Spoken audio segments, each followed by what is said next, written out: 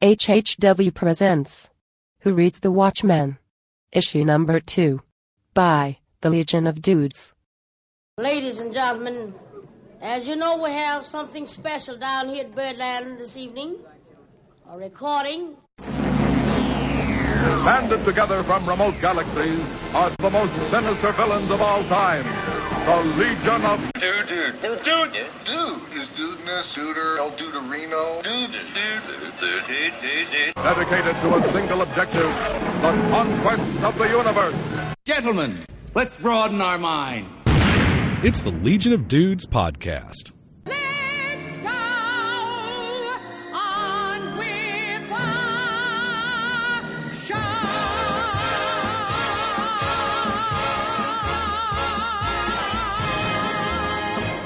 Here are the thrill seekers, corrupt and immoral.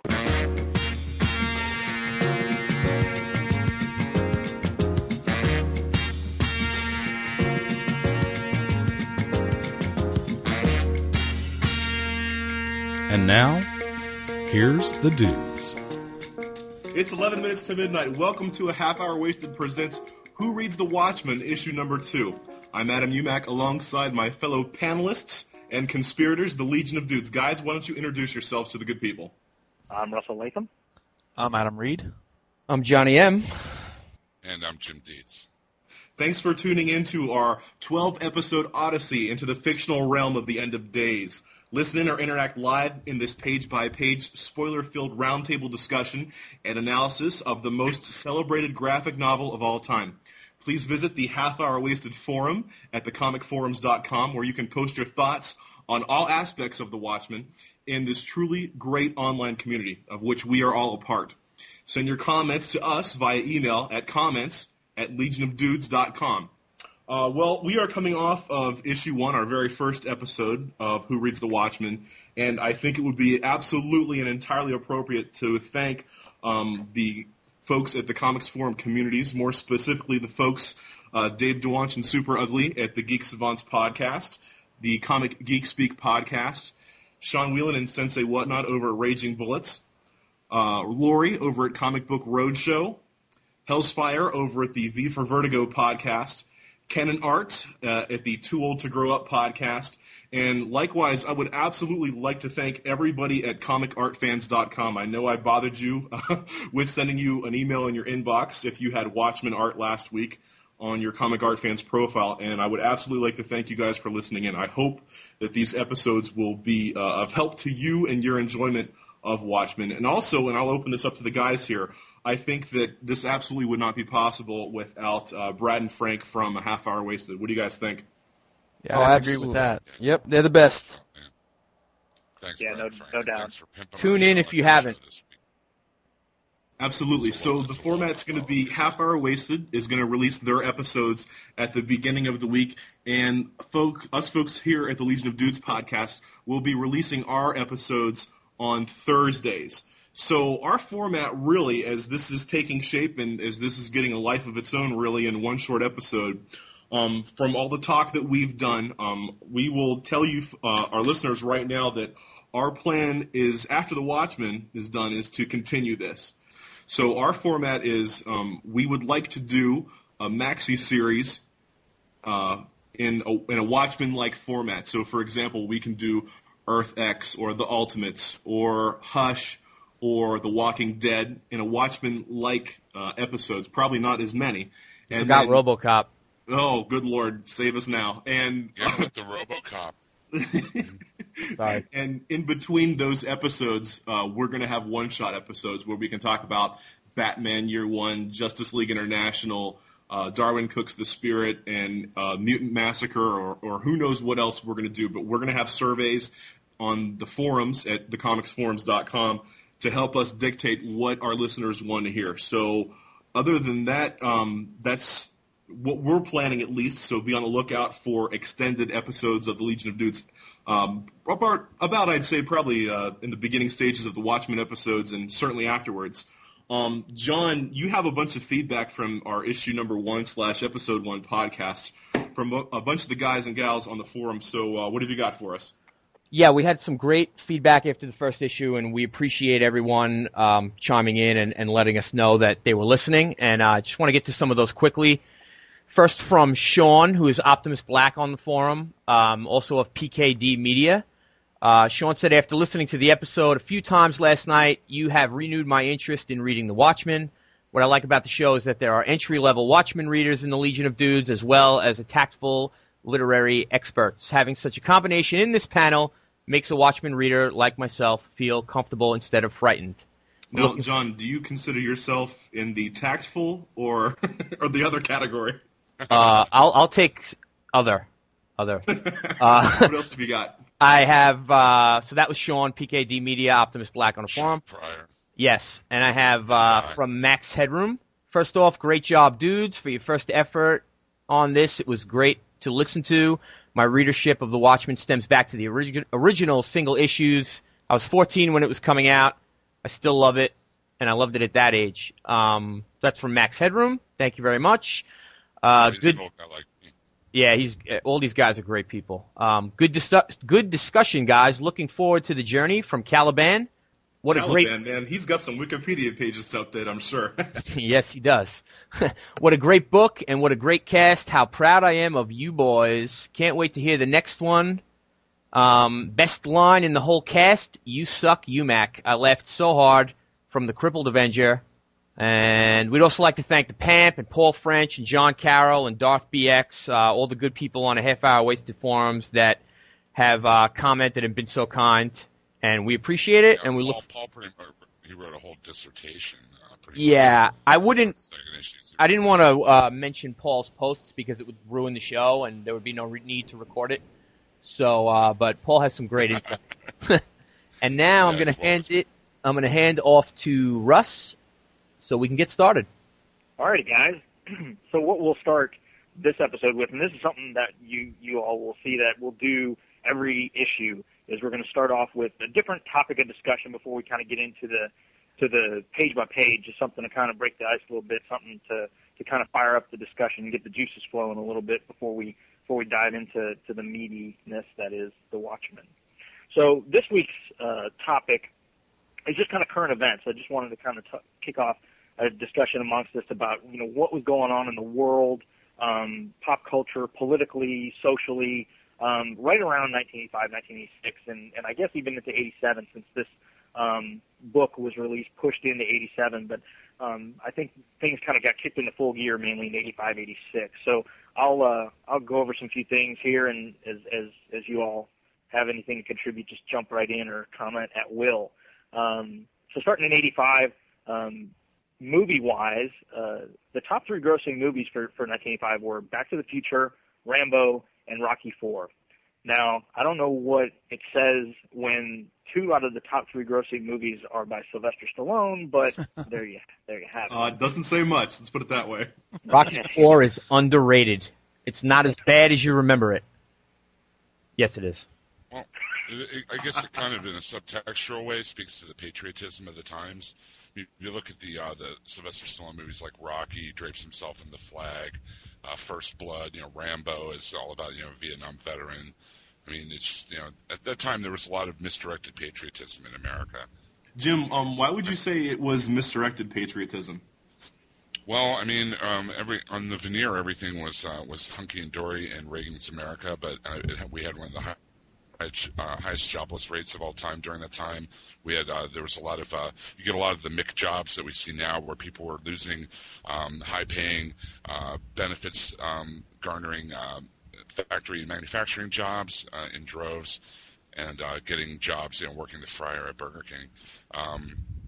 There was a lot of boosterism at the time. I mean, we're being led at the time by a doddering old man who in the throes of Alzheimer's by 1986. I mean, he was barely making sense. There was the whole thing about they were joking with him about whether we were going to attack Russia, and he said the bombing begins in 15 minutes. And after having said that, NORAD actually went on alert. I mean, his buddy Margaret Thatcher wanted to put homosexuals in concentration camps during the initial outbreak of AIDS. It's just very for the rich people of the 80s, it was a very good and prosperous time, but for the middle and lower classes, it was not. Well, one of the mottos from the 80s... And thus ends my political rant. I was going to say, geez, how do you really feel, Jim? But one of the... I was only in first grade when this book came out, so of course I was reading at a, high level. No, I'm joking. But right. But one of the mottos of the 80s, Jim, was that greed is good. And how do you see that coming into play with the Watchmen? Well, you see it in a lot of the characters. I mean, you see everybody pretty much is working toward their own goal, especially in the character of Ozymandias. I mean, he's acquired everything. He has, all this money, wealth, power, fame, and, he's the smartest man in the world. He's the most physically fit man in the world, but it's not enough for him. Right. He has to sell action figures of himself and posters everywhere with his face on it. It's like his ego is insatiable.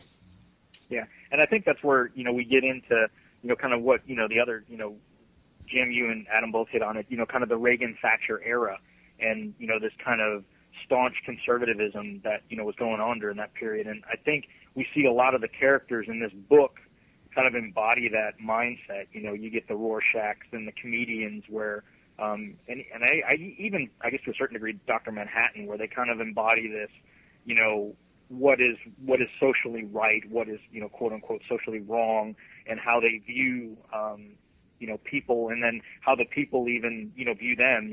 There's one scene, as we'll get into the issue where, the people on the street are yelling, homophobic statements at them and things like that. So a lot of that, right. Again, like I said, that Reagan-Thatcher era kind of permeates in my mind throughout this book, even though, strangely that, that era doesn't exist in this book. Right. I think what he did was took the natural extension of the republicanism of the Nixon era, with the entire, during the Vietnam War, millions of people were marching in the street telling them to get out of the war. The war was wrong. The war was bad. And if they're imagine that kind of Republican mindset, but with a giant 50-foot tall blue superhero to do your bidding and to enforce it. I think we definitely see that in this issue too, with the victory in Vietnam. And, well, we'll get into that later, but, I mean, imagine if Reagan had his own personal Superman, to quell all the unrest. But Jim, I would also add, just to be fair, the perceived negativism that went with Reaganism also. It's the perceived negativism, because just to play both sides here, you know what I'm saying? Mm-hmm. Russ, what else do you got? Again, Gorbachev's rise to power, the whole, it kind of, I guess cooled down the Cold War to some degree, just because Gorbachev was seen as more of a moderate, than a more of a staunch communist like his predecessors. So, it kind of opened up the things to kind of cool down a little bit, and then eventually, when we're in '91, where the Soviet Union, as we knew it, kind of fell apart, and and things completely changed. See that here, although, again, as we see in The Watchmen, one of the underlying themes is doomsday, and even though, with Gorbachev coming in, things were cooling down, the Cold War was still fully in effect. I mean, the arms race was, definitely, ever increasing. We had the whole strategic defense initiative, the whole Star Wars defense system that, Reagan was really, really pushing. That I like the prequels better, but okay. You would. So that, I mean, in '85, then we have, one of the other things I had, and this is more of a pop culture / social issue, is Rock Hudson died of AIDS in 1985. Which again, 86, which, again, that he was kind of the first mainstream person that really was afflicted publicly with that disease, which again kind of ushered in a whole new, in my mind, a whole new perception of what that disease was, and gave it a little bit more, or gave it a more public face. I'll say. You're absolutely right, Russ. I mean, most of the suburban housewives and doughy middle-aged businessmen had no idea what AIDS was in the 80s up until Rock Hudson died. So it really brought that into the forefront. You're absolutely correct. Yeah. The other thing in '86, and I remember this clearly as day, is the Shuttle Challenger disaster. Where the space shuttle exploded, shortly after liftoff, and what that did as far as setting back the U.S. space exploration and the space program in general. It was a really strange day, and I can tell you that when I was in school, I think I had said I was in first grade at the time, we were on the playground, and my family lived in Winter Springs, Florida, which is a suburb of Orlando, and we were about an hour or so from the Space Coast. So when we were out on the playground, we actually, and we had made this habit to go out and see the shuttle lift-offs. Our teacher would take us out from the portable, and we would go and watch the shuttle take off. And I know this sounds crazy, but as soon as it blew up, because it was absolutely an eye shot, from us, only an hour away, we could see it in the sky. It's surreal now thinking back to it, and I could only imagine what hysteria is. But as a 6 or 7 year old, I remember, as clear as day, like you just said, Russ, we all ran inside. Because, this was our first year in school, our parents ran around, and we just saw a gigantic explosion in the sky. And I don't want to draw, or over dramatize this, but I remember that as part of, my school experience, just as in middle school when I saw that the Oklahoma City bombing happened. It's one of those things that's ingrained and etched into my head that I remember seeing 100 kindergartners for some reason, and I was with them all running inside. I think all of that is relevant really here because, as we get to the end of this book, the things that, that you just mentioned is going to be fresh in the mind of the readers when this book came out.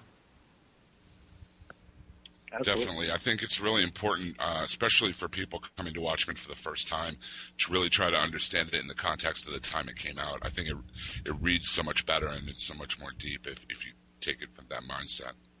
Yeah. One of the other things I have is, of course, the Chernobyl accident. Another big, and again, we talk about, themes of Armageddon. We see the nuclear, symbol, pasted all over the place. And, when that reactor went in Chernobyl, that was, hugely devastating and just kind of accentuated again the dangers of, nuclear power, nuclear, weapons, the whole nuclear movement, and seeing that accident in Russia and the aftermath of it and how horrible it was. Again, we see, mass devastation there, and again, those themes are definitely present in this book as well. Oh yeah, there wasn't enough nuclear hysteria and kind of paranoia. Chernobyl really brought it to the forefront. Yeah, 3 Mile Island didn't really, wasn't a drop on the bucket compared to, Chernobyl. So, the greatest football team of all time won the Super Bowl that year. Bears won Super Bowl 20. So. Oh boy. Next. Issue 2 is called Absent Friends. Russ, start us off. Okay. All right, so let's start off with the issue-by-issue analysis, starting with page 1. Again, as we see, and we'll see this again in all 12 episodes, or 12 issues, rather, the cover to the issue 2 is an extreme close-up of the first panel in issue 2, where we see the head of the statue, rain falling off of it, and, based on the way the rain's hitting the statue, it's almost like it's weeping. So again, we see kind of that tear coming down that eye, in almost the same position, that the blood splatter is on the smiley. So it's very reminiscent of the Statue of Liberty's face as well. I was just going to ask that if it was safe to say that was, pretty close to the Statue of Liberty. Definitely. Something that's really cool in the first few pages before you get to the meat of everything. Russ, I'm sorry. Every page, that's in purple has visual irony in the first few pages here. They have the one panel that says its history as they show the corpse and what brings her to the city of the dead when she's actually visiting the rest home. But then life goes on with the end is near sign. It's just a theme of visual irony that runs through the first few pages. Right. It's also, like we mentioned last time, the first panel on the first page almost mirrors quite precisely the last panel of the book, too. Yeah, again, one of those, again, the symmetry thing going on, and like you said, we'll see that definitely more and more as time goes by. One of the things I noticed, especially after hearing you guys in issue 1, that the magazine in the second panel that's on the bed, Nostalgia magazine, kind of made me think of the Auto Body Shop from the first issue. What was it? Antique specialty in obsolete models. Obsolete models, right? And now we have Nostalgia magazine, which is certainly telling of her story, which is by Adrian's company, interestingly enough. And it's interesting that it's linked to a perfume. What I would say is that while nostalgia and that idea of reminiscence, which for all intents and purposes with Laurie's mom is the golden age, and the analogy being the golden age of comics, is that while it's sweet, it's still very much something that's superficial at this point. But I mean, America has always been very concerned with what has happened in its past, and what I would say as far as this goes is that this is, I don't know, is this her current mask, that to be perfumed and flowers and everything else? She might not have the cape on, figuratively, but here is Laurie's mom, and it's one of those situations where, and we'll see this in just a few pages, where she is literally clinging on to the past. Right. Yeah, that's how I took it more, is, the nostalgia is just another, foreshadowing to her life. I mean, her feelings of the past as compared to her feelings of the present or the future are just polar opposite. And even though in the past, as we'll see, she's been through some pretty rough stuff. She keeps mentioning the past, City of the Dead, and then she also has the Gardens rest resort. Nepenthe, I think, is some sort of it's the Egyptian land of the dead, if I'm not mistaken. Isn't that where that comes from? Also, she has a copy of the magazine which says Nova Express, which was based off of another, and here they come up again, and this will actually come up when we meet Moloch in this issue. But Moore takes his cues from the Beat Generation. Nova Express, written by William S. Burroughs, for whom, and I think we mentioned this last episode, for whom he believes that the Watchmen had the most influence from, if you can call it that, from a fiction standpoint, a prose fiction standpoint, excuse me. Nova Express, and I had read this years ago, I think that if you get into the literature end of things, you don't just read the Moby Dick stuff, you don't just read the Kurt Vonnegut stuff or whatever, but I think everybody kind of has a beat phase. Jim, could you speak to that? I definitely did. When I got my English degree, I did a paper on the beats, and actually met Gregory Corso when I lived down in California. But really? I understand. Yeah, he was kind of on hard times at the time and stuff, but he still had his head together, I guess, as much as he could after going through everything he had. But getting back to the book, it definitely has beat influences all through it. Like you were saying in the last episode, Rorschach's journal really sounds like stream of consciousness poetry, kind of like the Sal Paradise stuff that he writes in the League of Extraordinary Gentlemen, the Black Dossier. Right. And I think it all ties together. I mean, it definitely has a love of that period of literature, and it definitely shows in Rorschach most of all, I think. I like the page 2, the middle panel on the top. In the end, you just wash your hands of it and shut it away, and you have Rorschach's hands. The ink from the poster that he's holding, The End Is Nigh, is kind of running off on his hands. If you look down at... And then the next purple panel, Life Goes On, right next to The End Is Near. Right. And then Without Your Health, Where Are You, at the bottom of the page as they're lowering the casket in. Right. I think it's interesting to point out in this society that Laurie's smoking something different. I'm not sure exactly what that's supposed to be, but it's got some type of ball, and you should see on the first page that she's putting some type of, I'm not sure what, into that ball and lighting it up. I think that's kind of interesting. That I'm not sure what that's supposed to be. Does anyone have Maybe any thoughts? That has stronger overtones from the last page with the Egyptian, apparently Egyptian makeup that we saw when Laurie and Dan were out. Yeah, now that you mention it, it does kind of have that Egyptian, feel to it. That style of, pipe or whatever you want to. I also thought the line, how she says extinguished at the end of page 2, just sort of, right. The whole death theme and seems to accentuate the word extinguished. It's in its own separate balloon almost. With the beginning of page 3, they have that big panel on the top, and kind of focuses in on Veidt or Ozymandias, Dr. Manhattan, and Night Owl 2. And I think you see a lot in their expressions on how they're feeling. It looks like Night Owl 2 or Dan Dreiberg sincerely is there and feeling sorry. Dr. Manhattan seems like he doesn't really want to be there. He looks like he's got a far-off look. And it almost looks like Ozymandias is falling asleep or just there for appearance's sake. Right. The cool thing about that panel is it sets up almost the whole first 2/3 of the issue, because the entire story is told from the flashbacks of those three men as they're standing there looking over the grave. Well, if Dr. Manhattan's looking to anything, it's probably to the stars.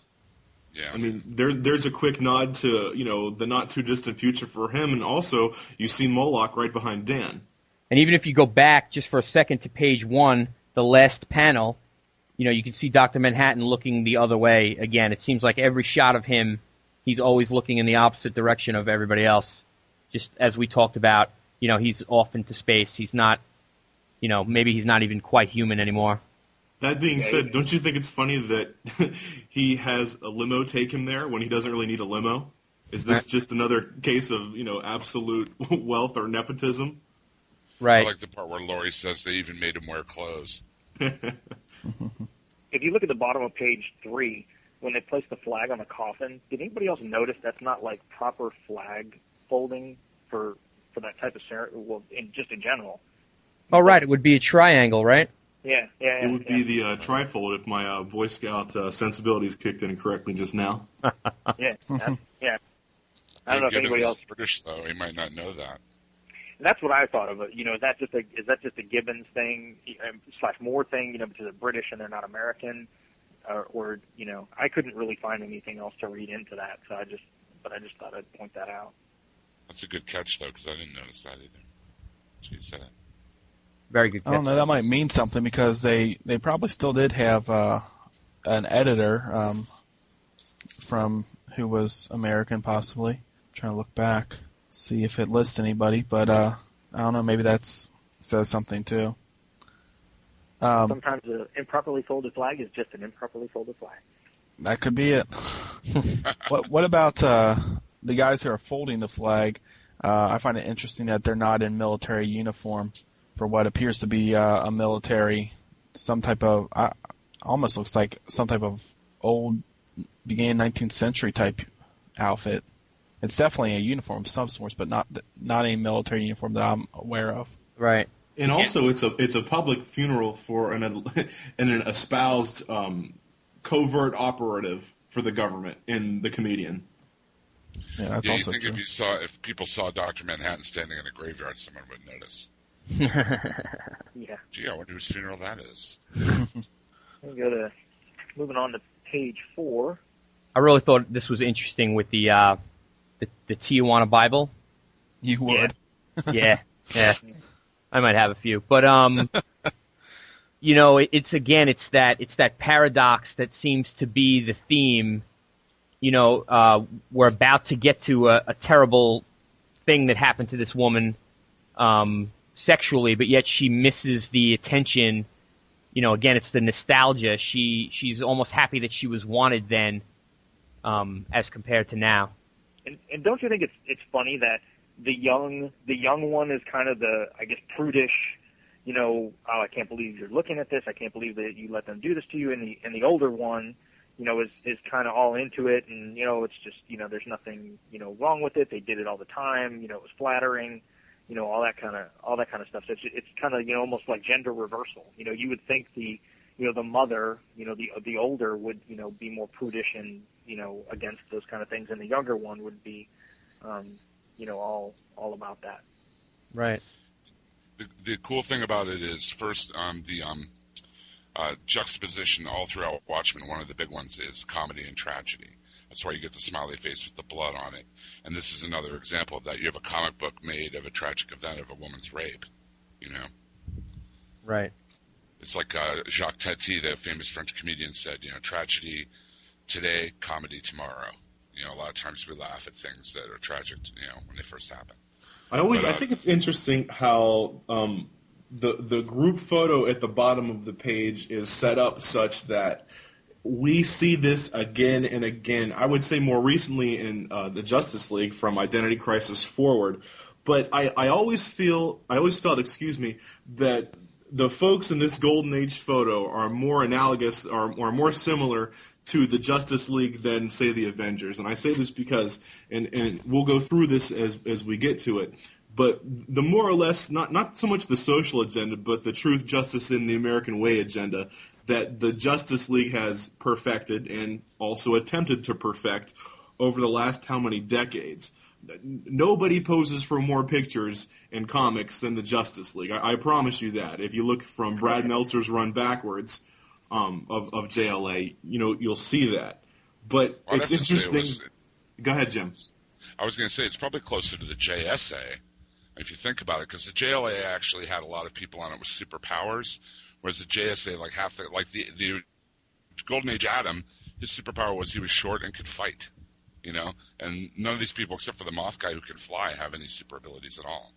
Where in the original JSA, the original Mystery Men, it was basically just guys in tights who could punch. It wasn't until later that with Superman and everything that people got actual super abilities. I don't know. It just reminds me more of the Golden Age heroes, and then later, I guess, to be more of the JLA type thing. I get what you're saying though about the American way and being boosters for the USA and all that. I only say that because of the, let's just say, museum-like qualities with where they're meeting, where it has Moloch's solar weapon, that array, and it has all these other things encased, and that I understand why time-wise, and I guess even lineage-wise, it's closer to JSA. But to me, I just had that JLA jump out, to me, more so than the other. But I'm also a more modern age reader even though I read JSA now. Great, another old joke. Thanks, buddy. I think it's also what I liked about this issue is the it's kind of the secret origin of the comedian as seen in flashbacks. First we get Sally Jupiter's, then Adrian Veit's, then Dr. Manhattan's, then Night Owl's, and then finally Moloch's. And we learn all about the comedian by seeing him in different parts of his life. And this is the first time we see him, obviously, is here. Reed, go for it. I think it's interesting to point out his costume. It's definitely a lot different than anything that we've seen as of yet. It's more flashy, and he's definitely, I believe he's supposed to be the youngest member, is what I've read somewhere. Yeah, they said that a few times.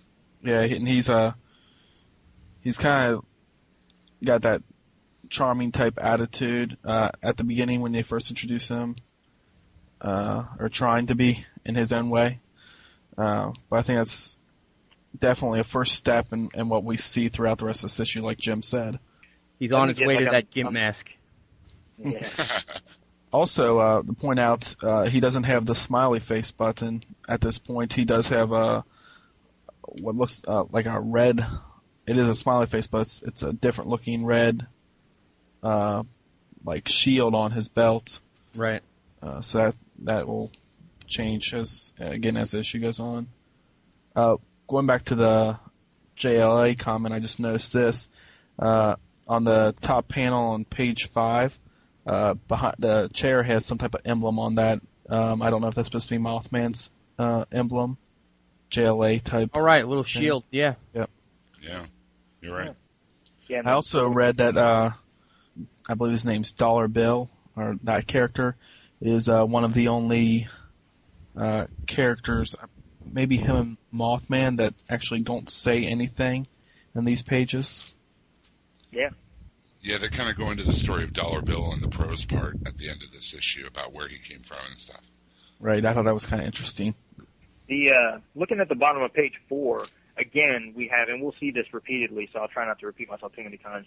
But again, we have the cinematic transition. We have on the bottom row of page 4, the first panel is kind of the start of the transition where she's looking at the photo and then the light reflects off it just right. Then we cut to the big flash, and then boom, we're into full live action of what was going on when that picture was taken. And it just, again, going back, knowing the movie is coming, hopefully coming. Seeing these kind of transitions will be just incredible when it gets to the big screen. Okay, here's a question for you. Now, I re-listened to what we had said on the last episode about, and I think we were all in agreement that there are so many cinematic aspects of this book.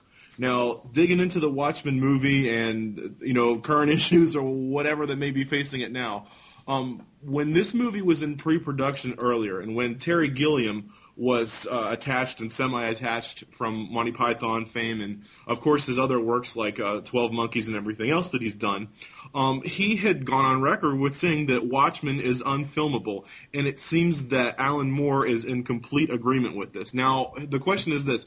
If the professionals of the film and, in Moore's case, the comic industry are saying that Watchmen is unfilmable, then why is it that our response as a group and as individuals since the get-go is, I can completely see this on the silver screen? It's interesting.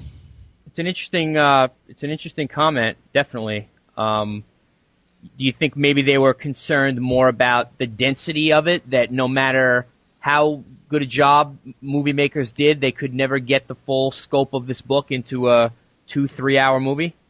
I think what they're some of it too, go ahead, man.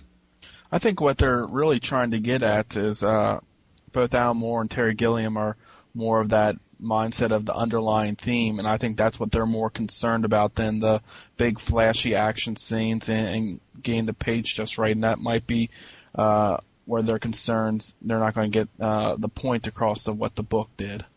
Oh, I was just going to say that there's so much source material here, and it is so dense. I think the first reason that they probably thought it would be unfilmable is just because they would. It's all a matter of where you make the cut.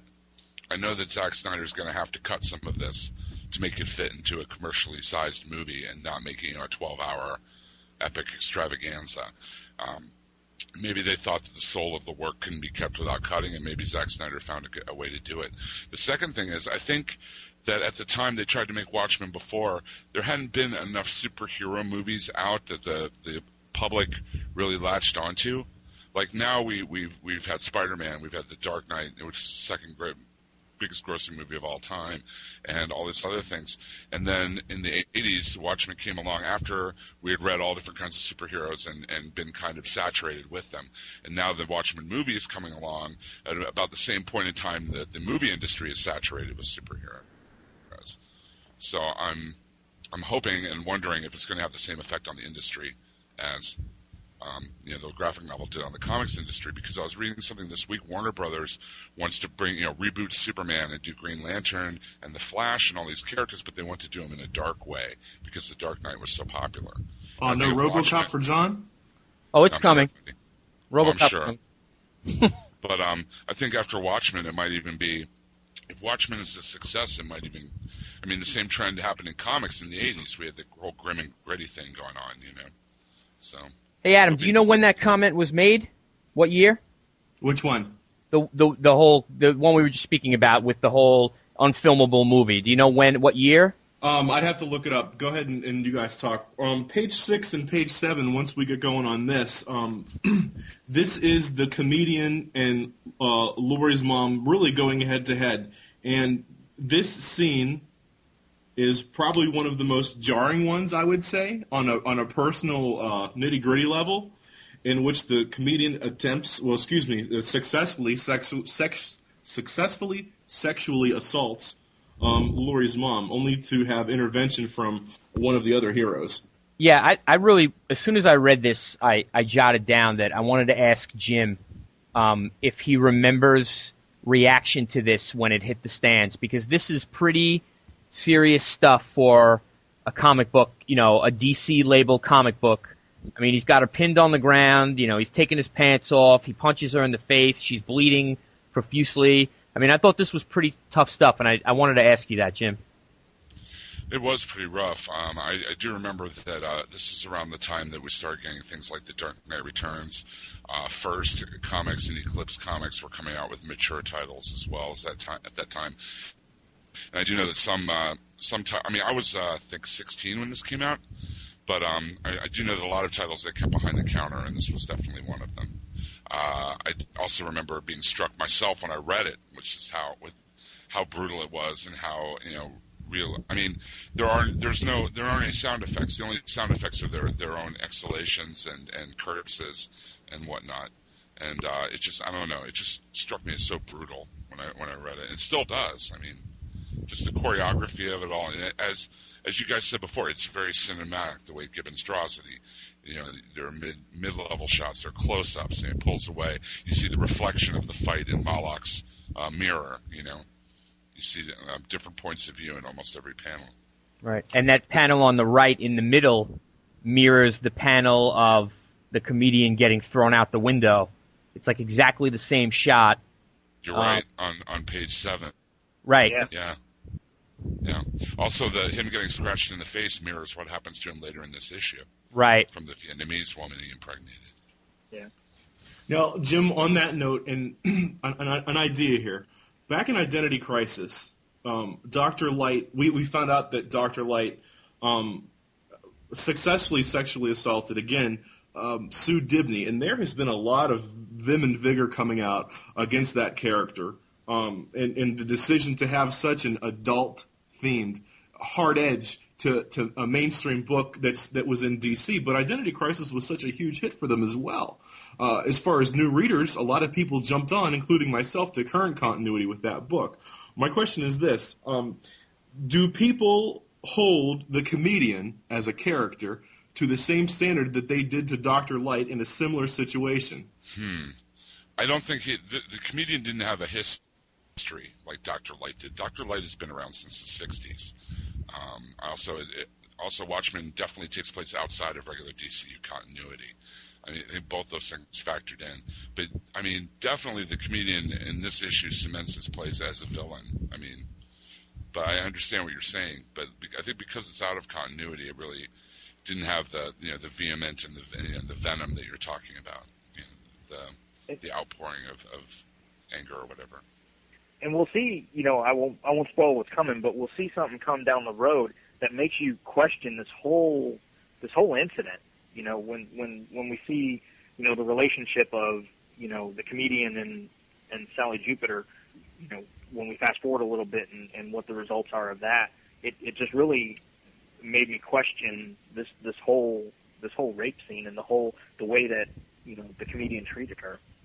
It's a good place to point out the clock of the comedian as he's walking out of the room is looks like about 5 to midnight at that point. I know that's different than what is at the beginning of this chapter, but I saw that as something as, this is something bad happening. It's moving closer to that midnight time. So right. I don't know if anyone else saw that or had any thoughts on that. Yeah, I saw the clock, but I didn't think about that it was moving closer from this act was bringing them closer to, the end. That's a pretty good point. Plus we find out Hooded Justice's nasty little secret on this page. Right. Yeah. I thought it was interesting on the previous page, on page 6, the middle panel on the top, the dialogue, we've kind of been equating the comedian to America or being the kind of the symbol for the American in this story, and he has that sense of entitlement, He gives us the old, I know what you need, you got to have some for me. He has that sense of entitlement. It's that greed again. He always wants. And again, if you put it in the context of the time, I mean, as we see on page 5, it's October of 1940, and if you think about about the that time in society, rape and sexual assault, those things weren't talked about, and people, the crimes were horribly underreported. I mean, I'm sure they still stay underreported, unfortunately, but back then even more so. So again, you have this act that takes place, and when you look at the aftermath of it, it's like, okay, it happened, and these characters move on. Whereas nowadays, it's hard to put yourself in that mindset because nowadays you'd be thinking, okay, she'd be plotting her revenge, or they 6 guys would come and beat this guy to a pulp, and they'd boot him out, and all these other things that would go on if this were flash forward 80s 90s ish on forward. But again, we're flashed back to 1940, and the attitudes and the views on this type of crime were much different than they are now. Right. Well, this rape doesn't even get reported really until Hollis Mason writes his book. Right. He even says in the prose piece in this issue that it gets hushed up, swept under the carpet. You have that first panel. Here she is, bloodied from this sexual crime, and then the second panel, the comic books portrayal of her. She's just having a great time with men, and again, it's that juxtaposition that we've been talking about. The comic and the tragic. Right. And then, what did you guys think of Hooded Justice's comment? I mean, if we look at on page 8, first panel, it's get up and for God's sakes cover yourself. To me, it doesn't show compassion, or it's almost like he doesn't feel sorry for her, or to me, it's like to some degree he thinks, well, and this is horrible, but it's almost like she was asking for it. The way she dresses, the way she just walked into an open room and just started undressing herself. Well, like you were saying, the mores were very different back then, and this kind of thing would have been hushed up. It wouldn't have been out in the papers like it would be now, and it wouldn't have been a public thing. Before we go on to page 9, guys, I have an annotation for the Terry Gilliam quote. The dateline is November the 13th of 2000. This is from Empire Online. We could put a link to this in our forum thread.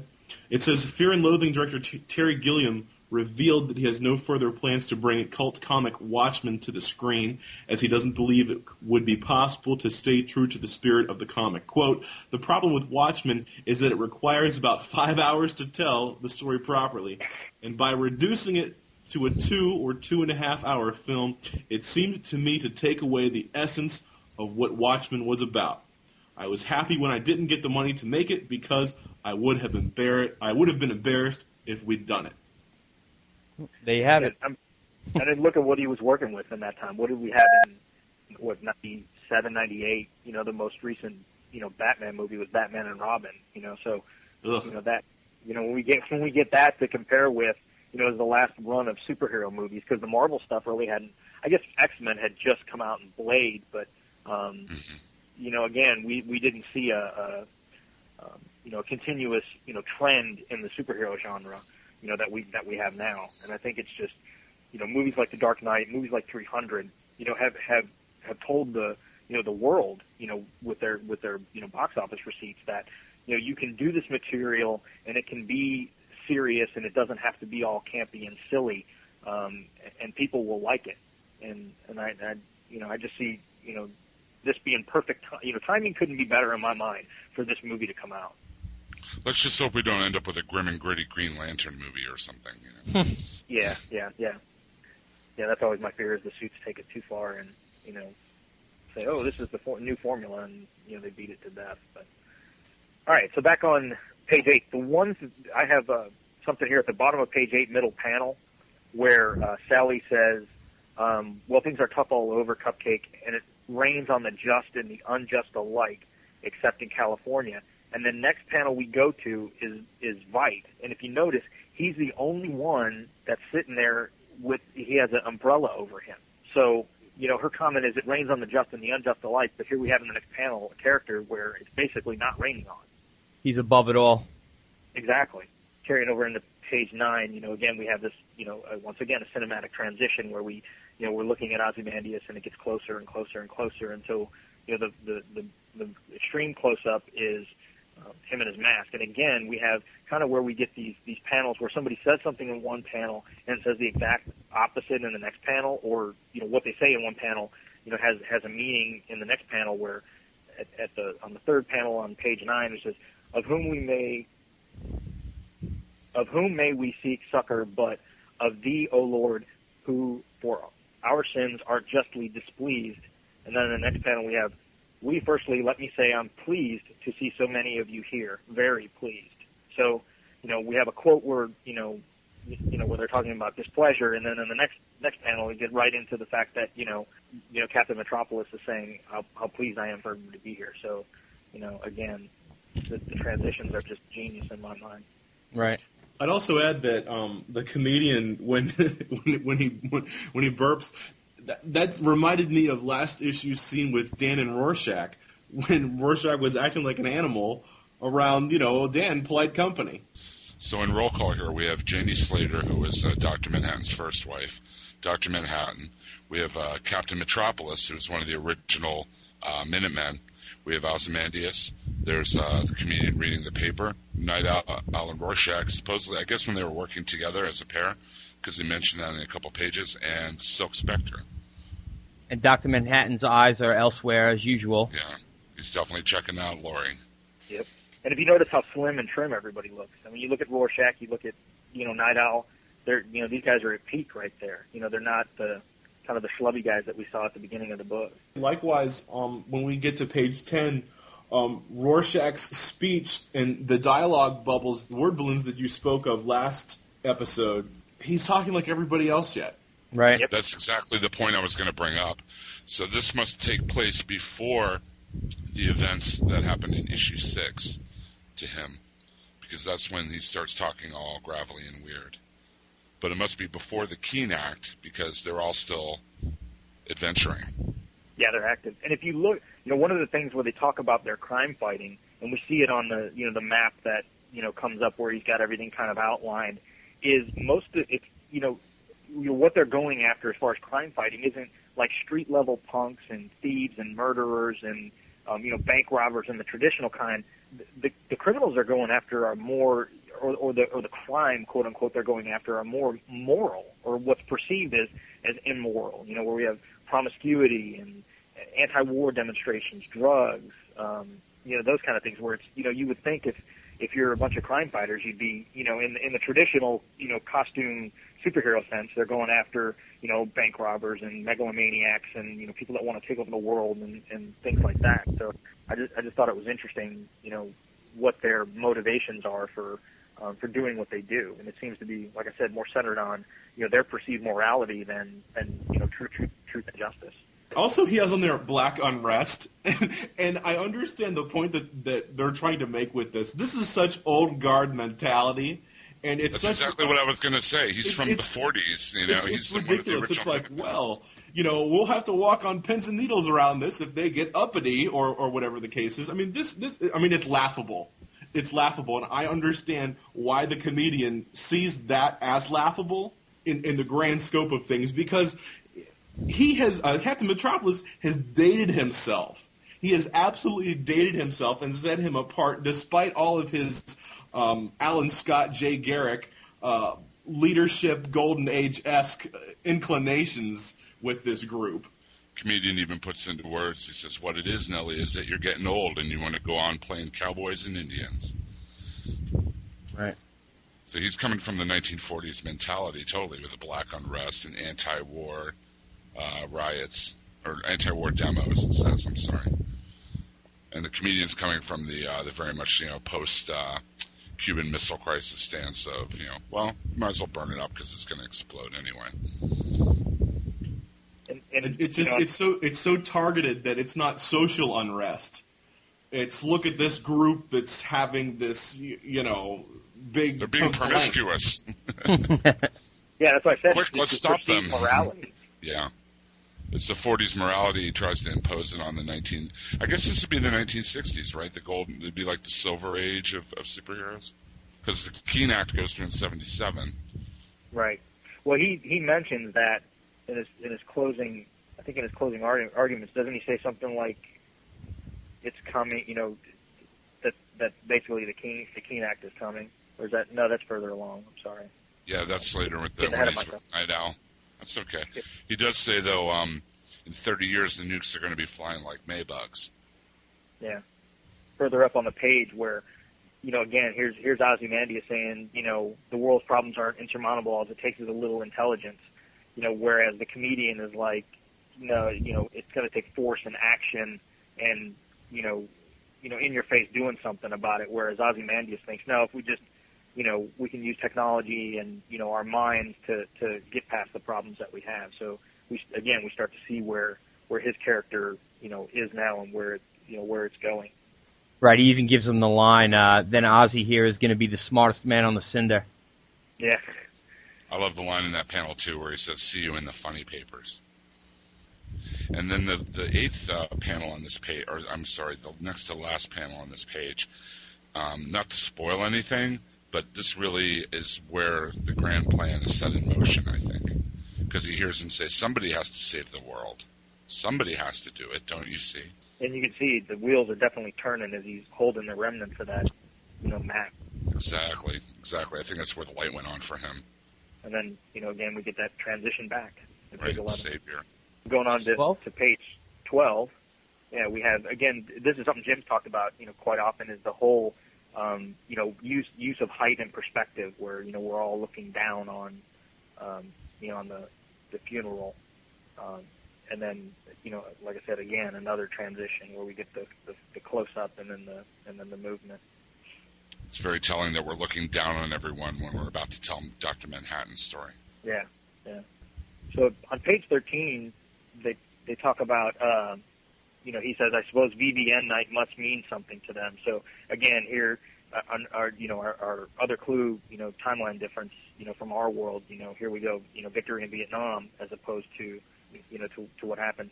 And then, the biggest thing in panel 2 there, where the comedian says, I mean, if we'd lost this, and lost is highlighted, this war, I don't know, I think it might have driven us a little crazy, as a country. And it's just like, obviously we, I guess depending who you talk to, we didn't exactly win Vietnam. So, and all of the things that went on in this country in the late 60s and the protest movement and everything else, and, everything that was going on obviously didn't happen in this world. So again, to see that juxtaposition of, what's going on in this world as compared to what happened in our world, because, we didn't, we got, tied up in a war we couldn't win and protracted and all that kind of stuff. And then, we see that as we move down the panel, there's a lot of reference to, he's like, I'm going to be, on the, taking the first chopper out of here, where, out of Saigon, where in reality, the images are always of the last chopper leaving Saigon, right at the fall. So, and this is the first chopper arriving. Exactly. Yeah. So here we see, Saigon wasn't, the last, escape out of the country.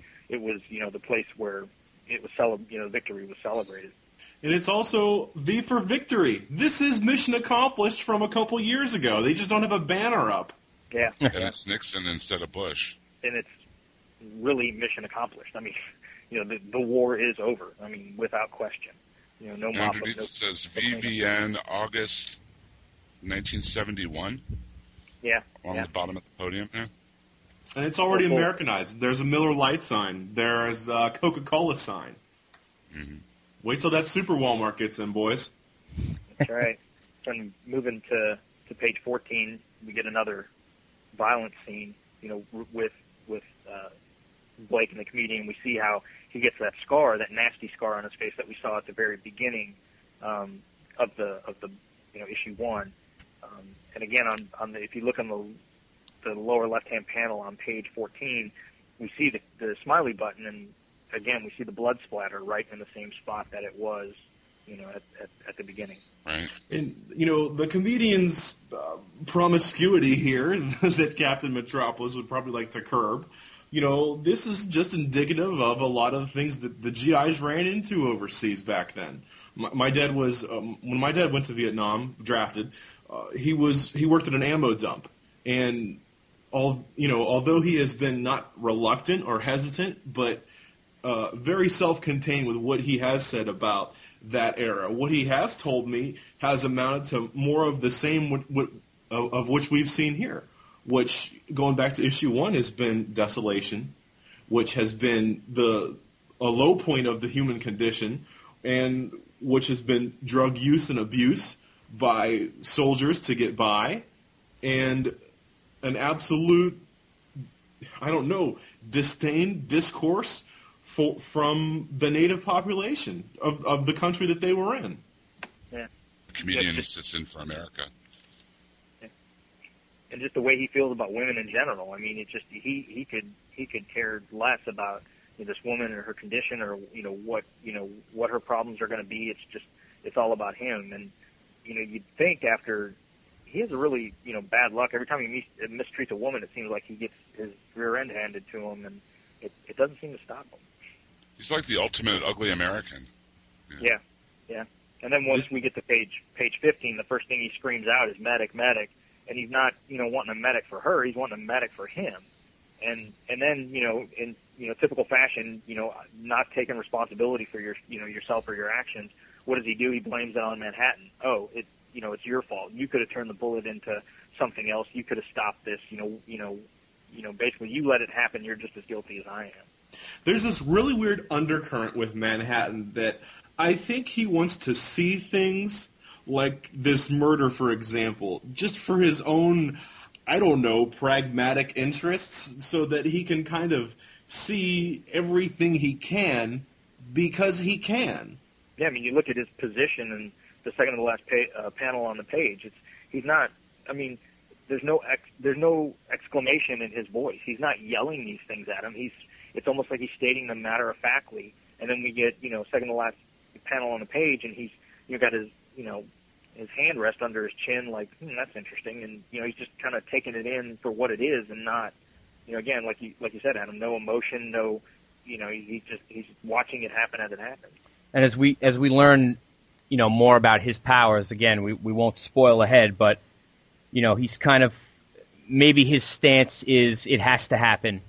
He doesn't like looking at it, but he knows that it's setting things in motion, and he's not going to change anything. Or maybe it already happened in his mind. Right. Like we were talking about last week. Yeah. Well, I think it's more evidence of him losing his humanity. I mean, yes, he kind of puts up a protest, but, not very loudly. And, to him, it's, I don't think he thinks very much of it. Yeah, Blake is right, though. He could have stopped it in a million ways, and he doesn't. And he tells him he's turning it into a flake. God help us all. And this is something I just noticed just now. He phased through the table. Like, it's just like he just walked through the table to look back in there. His foot, you can see his foot disappears through the table. Wow. Right, which indicates he really could have stopped it. Yeah. Mm-hmm. If that's his reflex, then absolutely he could have stopped the bullet. Now, as we move on to page 16, I'm going to ask you guys to comment on this, because I really didn't have, I kind of thought about it, but didn't really have anything too much to add to it. Is we see on the first three panels on page 16, it's Earth to Earth, and we see Ozymandias. We see Ashes to Ashes, and it's Manhattan, and then Dust to Dust, which is Night Owl. And I get the Ashes to Ashes thing just because with Manhattan, because he can kind of be anywhere and everywhere, and just can kind of I don't know. Well, think about it this way, if you would. Earth to Earth is the epitome of all humankind. Ashes to Ashes, Dr. Manhattan's origin is based on him being totally disintegrated and left nothing but ashes. Dust to Dust, Dryberg's whole superhero life is covered with dust. We got that in the last issue. And Hollow Faces, too. Yeah. Right, exactly. Yeah, that's so the three of them. That's the only one that really made, that was apparent to me. But yeah, that those other two are great observations. That looks like about a 3/4 page splash at the on 16 with Night Owl 2 and the comedian in their ship. I really think this is one of the great splashes in the comic. I really enjoy looking at that at that page and panel. This panel, in part, was recreated in Alex Ross's book Marvels during the time when Phil Sheldon, the reporter in that book, and photojournalist, is more or less retelling the main plot lines and points and etc. of the Marvel Universe. Namor is attacking New York and has sent most of Atlantis, out after the citizens. There is an Atlantean ship that doesn't have exact resemblance to the Owl ship, but at the same time, if you look in close in that particular issue of Marvels, you can see Night Owl, you can see Silk Spectre in there, as well as the comedian. And I think it's interesting that also in that issue of Marvels, in that complete saga of Marvels, just a few pages before, I'm looking at my hardcover right now, that there's a guy with a sandwich board that reads, "Judgment Day, I have proof." And he says, "This is but an end. The end is coming." while he's up to his ankles in water, foreshadowing the oncoming attack by Namor. And that reads exactly like the man who has the sign "The End Is Nigh," who we know to be Rorschach in it. And I think when Alex Ross and Kurt Busiek took that into account, they had to have been thinking Watchmen with the sandwich board guy. The scene is in the trailer too, isn't it? Yes. Yeah, but he doesn't have the Gimp mask on. And here he is. He's aching. He's aching to use those rubber bullets. This is Captain America, the American ideal, truth, justice, and all the great Superman stuff, too, gone haywire. Right. But I don't think America twisted him, though. I think that this is his own mind at unrest, though. I understand that he symbolizes and can be a comparison to America, but I don't think America did it. I haven't seen it yet. I haven't seen it yet. I was just going to say, there's that great line I think it's on the next page, where he goes, "What happened to?" When Night Owl asks, "What happened to the American dream?" And the comedian says, "It came true. You're looking at it." It's funny too because George Carlin has a quote. He says, "The reason why they call it the American dream is you have to be asleep to believe it." I like that last panel on 17. Protection? Who are we protecting them from? Yeah, and then there's that newspaper that says the cops say let them do it. Yeah. I guess that's why they went on strike, because of vigilantes. And this must be after Under the Hood came out, because one of the women yells to the comedian that he's a pig and a rapist. Yeah. It also says on that same paper, real small print, Senator Keene proposes emergency bill. So that's foreshadowing the Keene Act as well.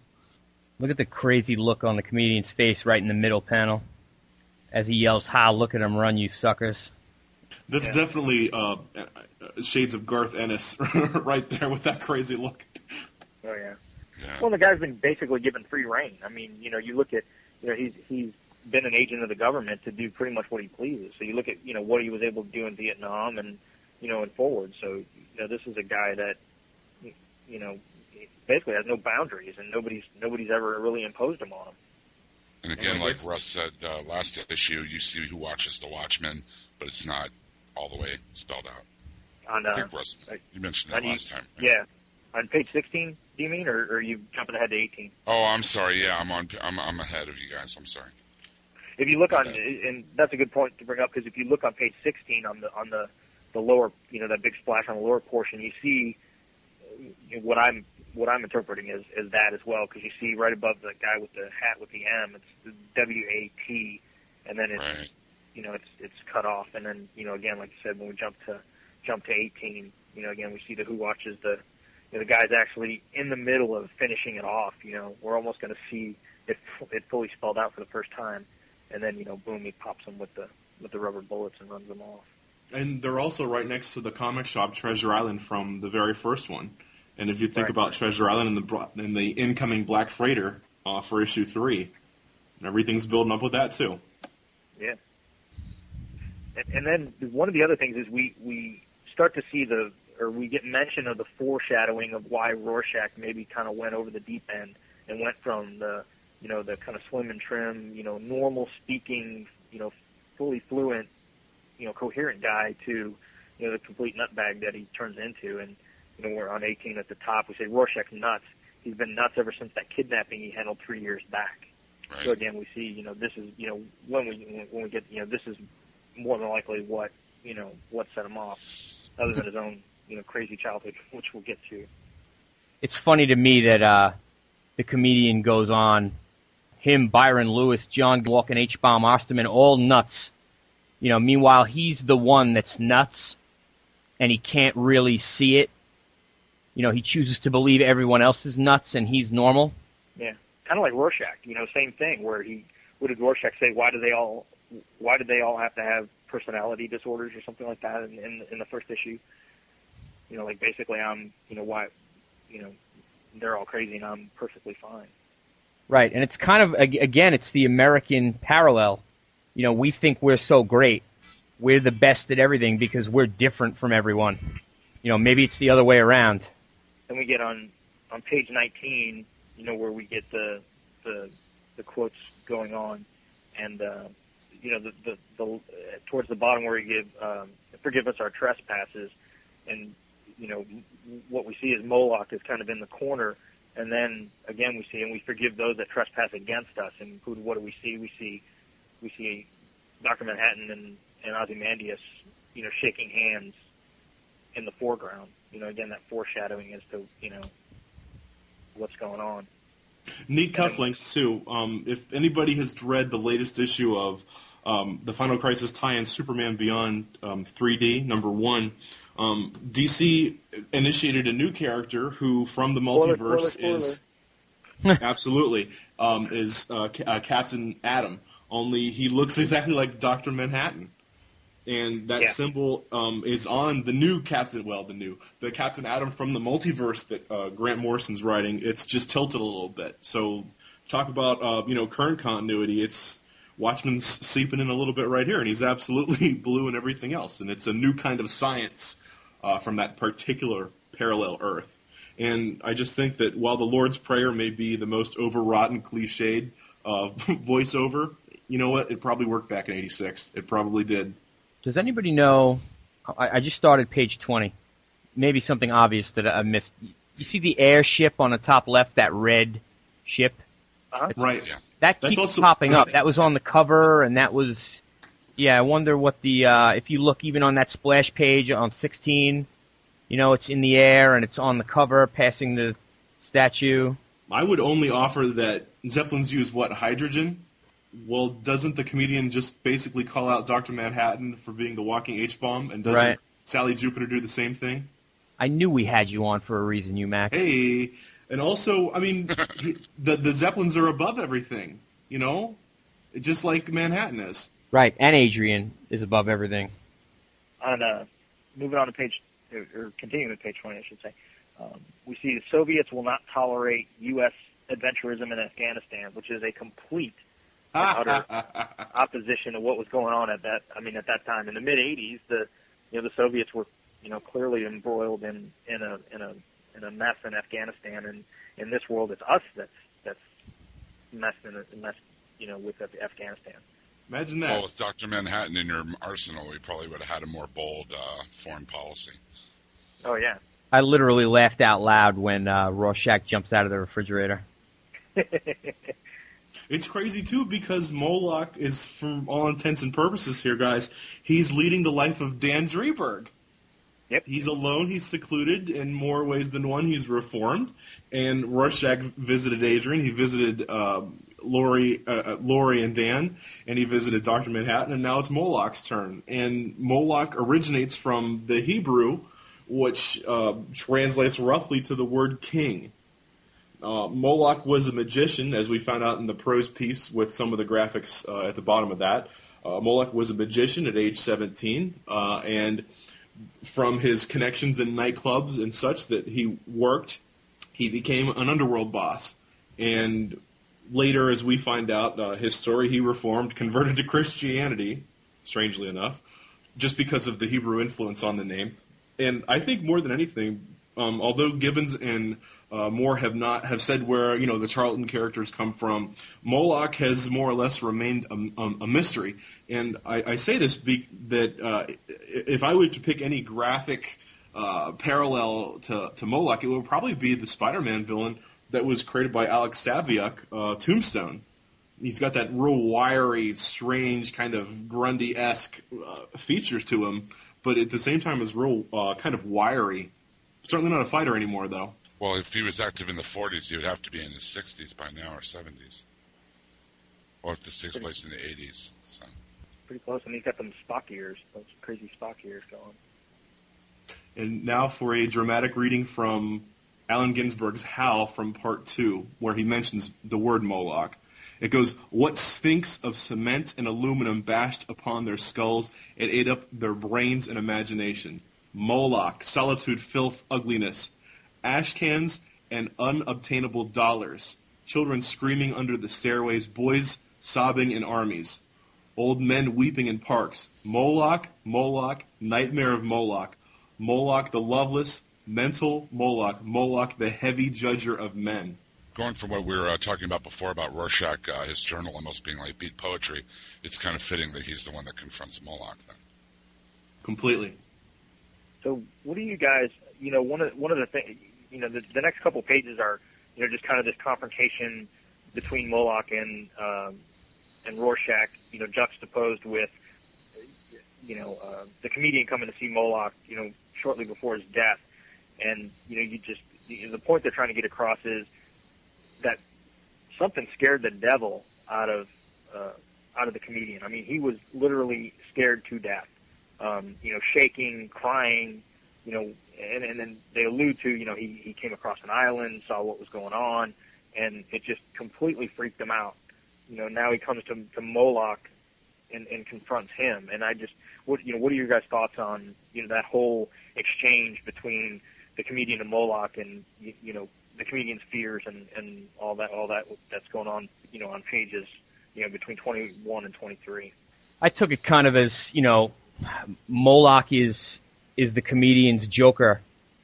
They've just been going at it for so long. There's this kind of like maybe a mutual respect.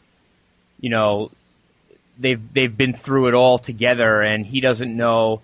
The comedian has all of these other burnt bridges and all these people that think he's nuts. Maybe Moloch is the only place he feels he can go. Or even that maybe in the same kind of parallel as Batman and the Joker, maybe he feels they're the same. They're both freaks. Plus, he also says to him, if I thought you did know, I saw your name on the list, you and Janie Slater. But if I thought you were in on this, I'd kill you. You understand? So he knows that he is on the list of victims of the conspiracy, so maybe that's why he feels like he can confide in him. Yeah, and if you can't see the parallel between this and Batman and the Joker at the end of, The Killing Joke, for example, then you are not a comic fan. I hate to break it to you. And plus, Alan Moore wrote that as well. But also, if you look back to what we spoke about last episode, that idea of confessional art.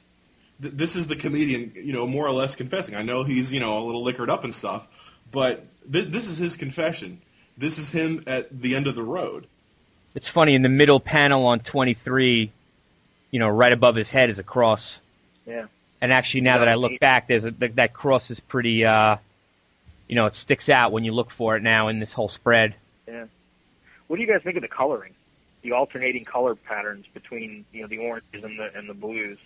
It just really emphasizes the mixed up state of the comedian. He's at his wit's end. He's come across something that's bigger than he is and that he can't deal with, and the only person he can confide in is his own worst enemy, So it just really shows how at the end of his rope he really is, I think. I like on 24, Rorschach's reaction to this whole story. Funny story, sounds unbelievable, probably true.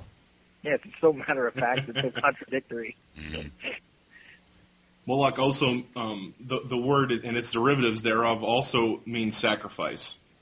And as we're going to see in a few short issues here, Moloch is a sacrifice. This is a fall guy for a fall guy in Rorschach.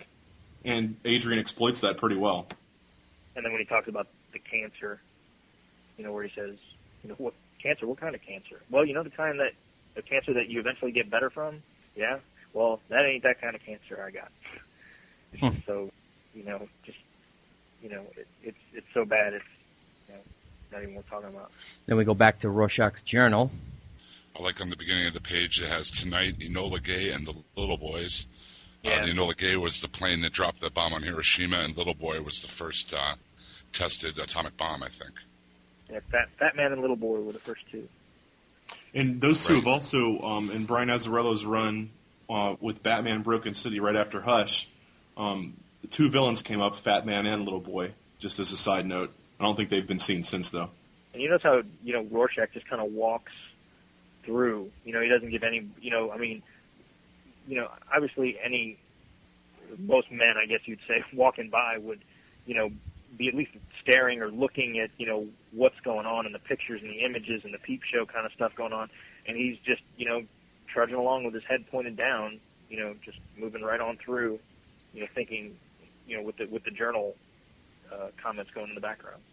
But, the comedian's at his wit's end. He says, I don't get it. What's so funny? They're talking about this island of great minds and scientists and, artists and things like that. And I would say that the closest we've seen to that has been in 52 with Oolong Island with Dr. Savannah and all the other mad scientists that put together the Four Horsemen to bring about the destruction primarily of the Marvel family, and then I would only presume the rest of the world. And Adrian's got the same scheme going on here. I like how Rorschach goes back into the cemetery to, pay his last respects quietly without fuss. Kind of like he's busy watching everybody else at the real funeral. So now he gets to go back and pay respects when he can concentrate. Right. It's almost like now that we've seen all the different points of view on the comedian, he's come to sum it all up, Yeah, and then the comment on the middle of the page, so that when it's done, only our enemies leave roses, because that was, Moloch left the roses on his grave, and everybody else just kind of, showed up and, to pick up a handful of dirt and toss them on his coffin, or, the little button, and walked away. And then again, talking about your cinematic transitions before, in the next few panels, all in red, we see one panel from the assault, we see one panel from the murderer coming in to beat up the comedian, we see one panel of the comedian setting the map on fire. It's just like different flashbacks from what we've seen so far, all summed up. Yeah, we get the alternating between his demise and his I guess quote unquote evil deeds, all in red. Again, we get that the use of color. It's just right. I know we talked about it in the last issue, and again, one of those things we'll just continue to talk about. But the use of color, Higgins' use of color in this is just outstanding. And it just seems like the last panel on page 27 is like a darker red than the rest of it, or is that just my copy? It seems like it's a little bit darker. No, I think it definitely is. Especially that third panel on the last page. I mean, that is just that's what I'm talking about. I love the line here, though. He saw the true face of the 20th century and chose to become a reflection, a parody of it. No one else saw the joke. That's why he was lonely. And then, of course, the joke on page 27 where the guy goes to the doctor for treatment, and he's depressed and sad, and you should go see the clown, and the guy looks up at the doctor and says, that's me. It's hopeless. Yes, like Adam mentioned on the bottom of 28, it's pretty much a reflection of what we saw on page 1. There's my Zeppelin again. Yeah. Blake's birth date was 1924, so with that. When they came together as the Minutemen, he would have been, 16 or 17? Yeah, they mentioned he's the youngest of the group. Right. Yeah, I know we'd mentioned that. I didn't realize he was that young. He doesn't really look that young, but... I guess no different than Robin. Yeah, correct. Without the Speedos. The comedian is nobody's sidekick. And we have the Ellis Costello line there. All right, so lastly, now that we're done with the meat and potatoes, so to speak, we'll kind of talk a little bit about the prose pages, and we kind of glossed over this a little bit in the first one, but I thought we'd dig a little deeper into it for this one. And we start up with the third chapter of Hollis Mason's book, Under the Hood, where he's continuing on his autobiography to talk about when he first became the Night Owl, and then how the Minutemen came together, and then goes into to talk about kind of what happened post Minutemen, after they kind of broke up or had their, what turned out to be a pretty short-lived, gathering of heroes. They really didn't, go on and on for, 10, 20, 15 years. They, after, basically 10 years, that they were pretty much, done and out. It's almost like one of those tell-all biographies that you see advertised on Oprah or something. He talks about how he got started, and then he dishes the dirt about the rest of the team, pretty much. In part 4, I love the parts when he's talking about. First of all, I wanted to mention he says that he starts out in 1939. That's very significant. That was when Action Comics #1 came out. And also right around then that Batman made his debut. So, it's cool that Moore keeps tying it into the actual comics continuity, with the dates and whatnot. Actually, his costume almost makes sense the way he describes it, with the leather and the male headpiece, the male shorts. He doesn't want to, wear a cape because it'll slow him down. He doesn't want to wear sleeves because it constricts him. And yet we see all the other costumes that have all those things, whereas his seems a little more sensible. Mainly because of his police training maybe, or just more of a practical thing on his part. The really scary thing, if you notice in part 4, the picture here of the Minutemen Christmas party in 1939, you've got the comedian holding on to the Silk Spectre, and the Hooded Justice is holding mistletoe over them. I don't know if you guys noticed that or not. Yeah. Yeah, and Sally almost looks kind of apprehensive, like, yeah, I'm smiling for the camera, but you could tell she's kind of leaning away and, kind of keeping him at arm's length. Right, and he's trying to get a little closer, yeah. Yeah. I love the story in the prose piece, too, about Dollar Bill being sponsored by a bank out in the Midwest. And then he ends up getting killed at point-blank range by a pistol because his cape gets caught in the bank's revolving door. You guys, so obviously Brad Bird, the guy who created The Incredibles, has read Watchmen. That's exactly where it's going. Anytime I hear nowadays about any situation where they talk about superheroes not having capes, or they make comments about having capes, I just go right to The Incredibles, and it just makes me chuckle. And as far as the sponsorship, we've also seen that with Booster Gold. Right. True. Yeah. It also shows in here the comedian's transition after the Minutemen break up from being a freelance adventurer to being a government operative. They show him cleaning up in the South Pacific, starting to wear more of a government line uniform. He still has the mask on, but the rest of his uniform looks like a regular GI. Is that that's the Japanese flag he's clutching, right? Yeah. Right. Pack of camels in his tucked into his costume there. Yeah. But a lot of them fall into disrepute. Dollar Bill was shot dead. Silhouette was outed as a lesbian and then killed by her lover. And then at the end of it, Hollis Mason says it's just him, Mothman, Hooded Justice, and Captain Metropolis sitting around a meeting hall that smelled like a locker room. So they called it quits in 1949. Yeah. No, I was just gonna say. Then they talk about Moloch too. About he started out as a stage musician, and then became this flamboyant criminal mastermind. The best part about this is how matter of fact he is. He's just like, well, I decided to go put on a costume and go beat people up. Let's see, what am I going to do? Oh, well, I'll do this. He just very matter of factly goes through and explains everything about his costume, why it is the way it is, and I don't know. It just seemed like very, very mundane telling of something that not many people would do. Does that make sense? Yeah. Like we see in the comic book Kick-Ass now about a guy putting on a costume and running out and getting the crap kicked out of him. This chapter 4 also starts to give a little bit of some more information about Sally Jupiter, and talks about how she is has an agent, and she's more interested in the kind of the limelight of everything, and how then she also ends up stopping being a superhero and ends up marrying her agent. So it's not so much about the crime fighting; it's more about what she can get out of it, and that's how the whole Minutemen thing started, was with her and her agent trying to get publicity. Again, it goes like Hollywood. Back to the Booster Gold thing you were saying before. These superheroes were commercial right out of the gate.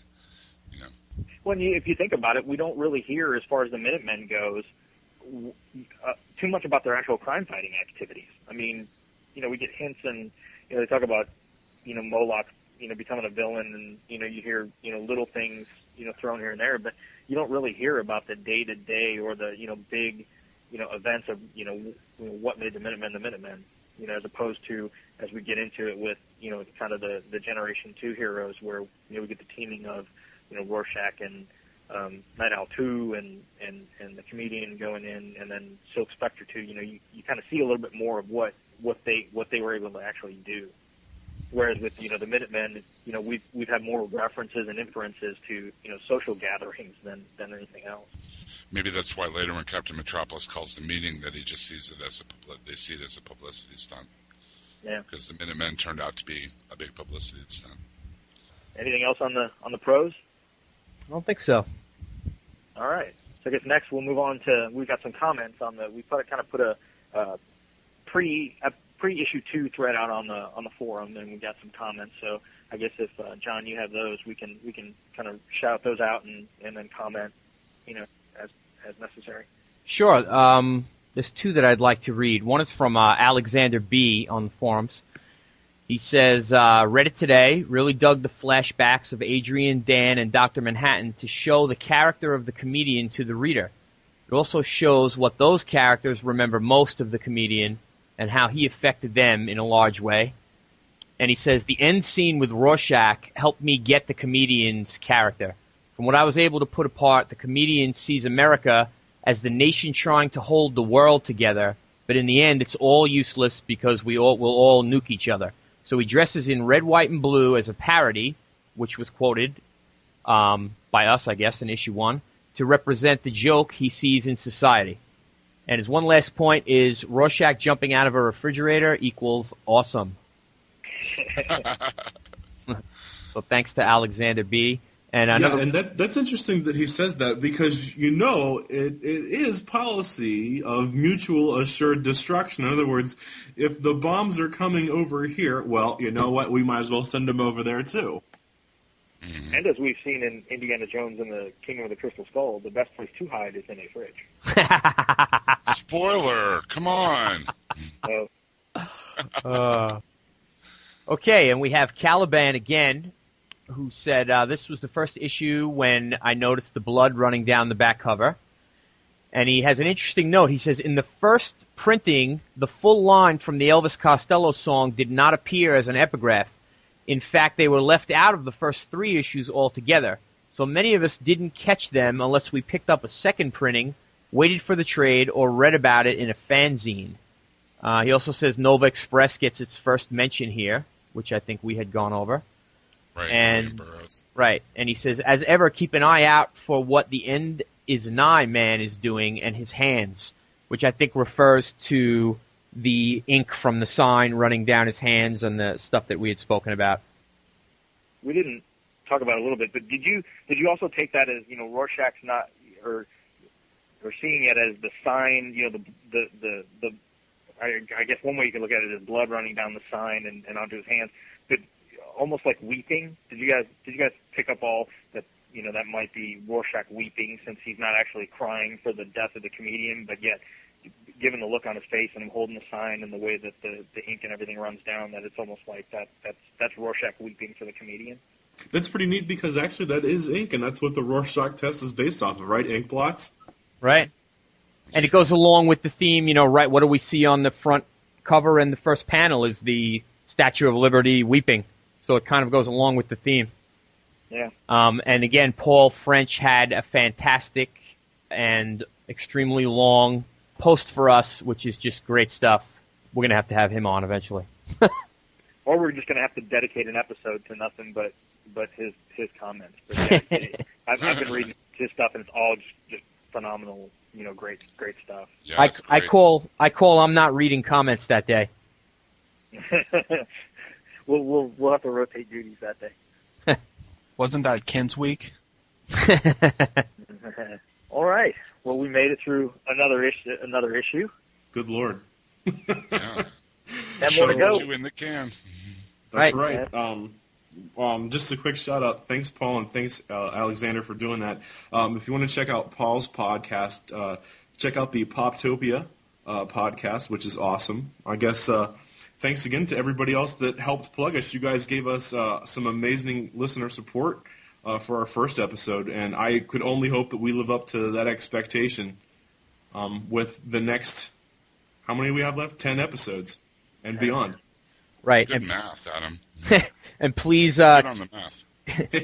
keep an eye out at halfhourwasted.com.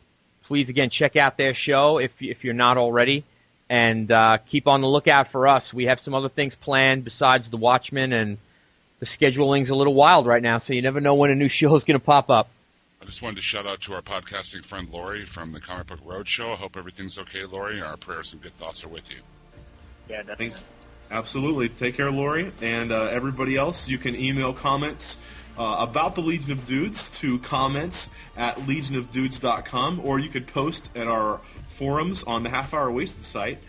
Check out halfhourwasted.com or go to thecomicforums.com, and we'll talk to you guys for issue 3. Take care. Stay out of trouble. Bye. Bye-bye.